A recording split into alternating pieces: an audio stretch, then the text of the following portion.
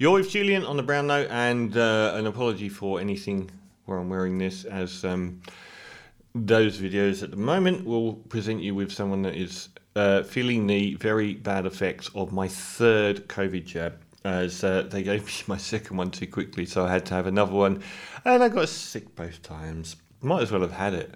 I just wanted to do a shout out to this book from Sean Kelly, The Game, A Portrait of Scott Morrison.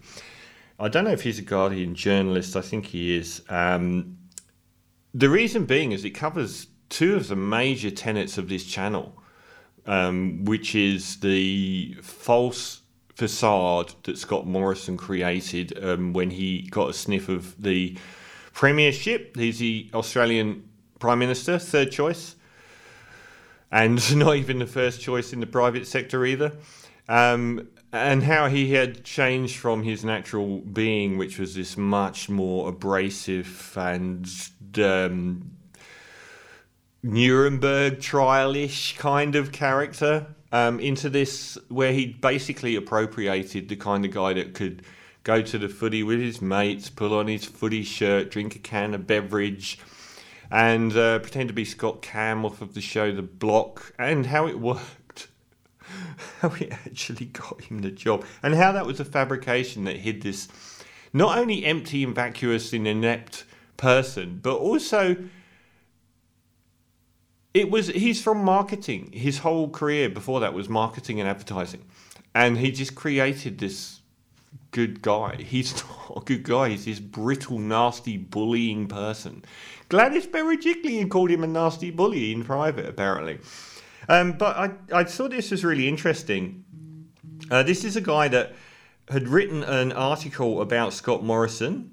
I stared at the facts about Scott Morrison for a long time. It's arguably the most important thing about them, their beliefs. In Morrison's case, it was hard to know what he had to say. He had, over a period of decades, said little definitive. On occasions, he made clear statements. He undermined them elsewhere. His language tended to be so vague in general it was hard to take away anything. The apparent lack of definition was a defining characteristic of Morrison's public life, and the profile was titled Leave No Trace. So a couple of years go by, and he's come back and they've asked him to do a full biography called The Game about Scott Morrison. And it touches on really interesting things that I've done lots of articles on, one of them being his false facade, but also why the press and the public buy it. Why we aren't screaming blue murder, why people would vote. I really have a problem when I think someone's a barefaced liar, where I can look in their eyes and they're not telling the truth, and half the public think that's good enough or aren't seeing it, and both options are bad. Too many in the media to readily treat politics as a game, with political cleverness admired more than substance. While I doubt Morrison would put that into words, it's something he understands better than any politician in the country. When there was the first hint he might become Prime Minister in 2015, he said about creating a very simple character, ScoMo, who cooks curries once a week and likes the footy.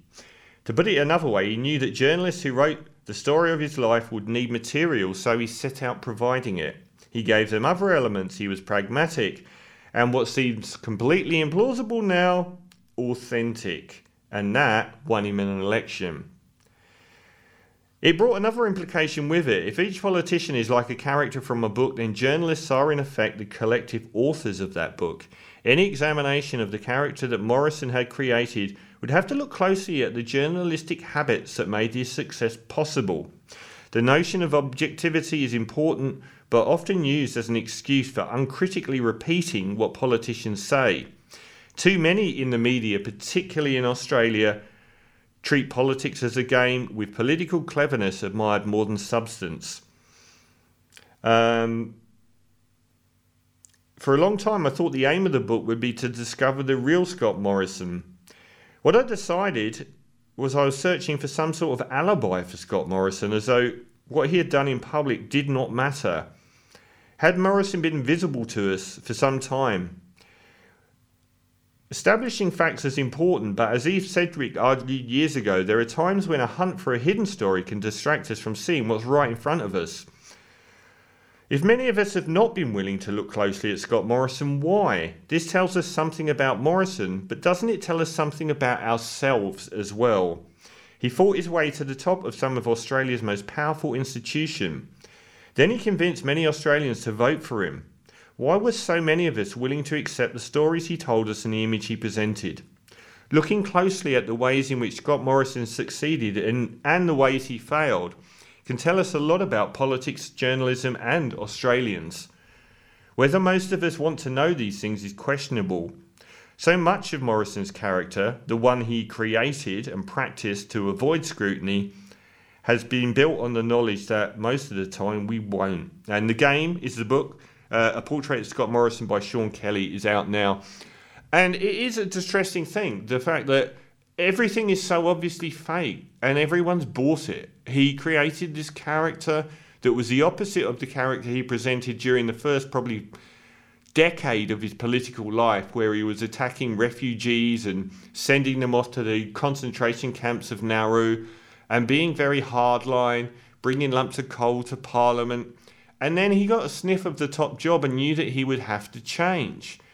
But he hasn't changed inside, he just changed the public persona of him. And it's so obvious to me, but why isn't it to so many of you? Why are so many of you caught up in this? And the only thing I can think of is that you're not stupid. You know. You just want to stick it to the rest of us. And that is the really toxic thing, I think. Surely none of you can really believe that Scott Morrison's a good guy.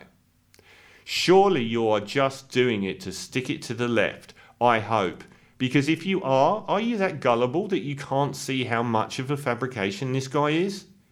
With his curries on Twitter? How incompetent he is when he gets up on the world stage? But the really disturbing aspect is the journalists. The journalists know all of this. So why have they allowed it to prosper? I know we have, and I keep going on about it, the world's third most concentrated print news media in the world, after China and Egypt, who have state-owned media. And they are so in bed with each other. There's this whole old boys network in this country that is dominated by the religious right and the people that went to posh boys' school. And it seems like that's all that they care about, is that you're part of this system. Why have they never held him to account for being so uselessly bad, or such a liar, or so fake, or never taking ownership of anything? I just think that, as I said a year ago, we've got the world's worst news media. This is from the legend that is John Fahey, from one of the most...